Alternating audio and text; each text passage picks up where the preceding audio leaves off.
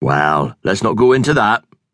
There's some old customs in this place that a boy of your class and education don't want to know about.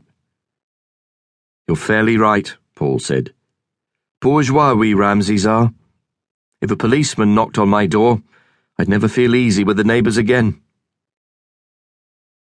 Outside the mist was thickening, and the bobbing, gyrating masts had become hard to see. You had a right rave up with Captain Bligh? He was okay, Paul said. A touch of pepper when he noticed Frank de Vere. He objects to his surname, thinks it's far too good for him. So that is. De Vere's was great people in these parts once, the cream. I could tell the commander, Paul said, something funny about his own name, but he probably knows it. Prike? Harry pondered. What's funny about Prike? A few years ago, Paul said, I was going through some parish registers for a paper I was writing. In one village I found two families that kept intermarrying. Their names were Prick and Balls. Oh, schoolmaster, Harry exclaimed. Go and wash your mouth out, boy. It's gospel truth. The village was Boxford. In mid-Victorian times, one family of Pricks started spelling their name Prike, and by the end of the century they'd all done the same. Now, if you look in the telephone book, you'll find a lot of Prikes, but the Pricks don't dare raise their heads. I don't think, Harry said, that your interests make you a very suitable person to have charge of the minds of our children. Paul looked surprised. You haven't any children? Have you, Harry? That was just a way of speaking, Harry said. But I think I have. I might have. One. From before I was married. That's why I ain't sure. You were married? Well, not for long. The divorce went on for years. The marriage didn't.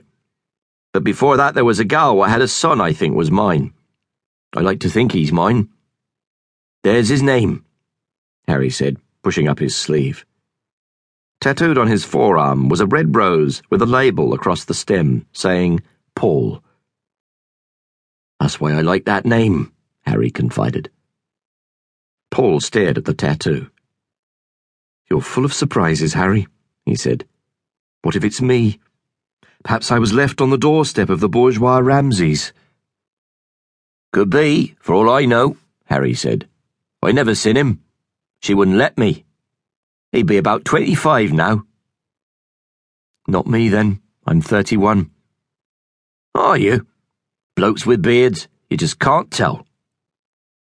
He looked at the beard with such candid affection that the younger man sheepishly smiled at him. Do you know what I think about your face? Harry asked. I think if I met you in the middle of the go-by desert, I should say, "'Scuse me, boy, ain't you a Morris dancer?" Paul spluttered into his beer.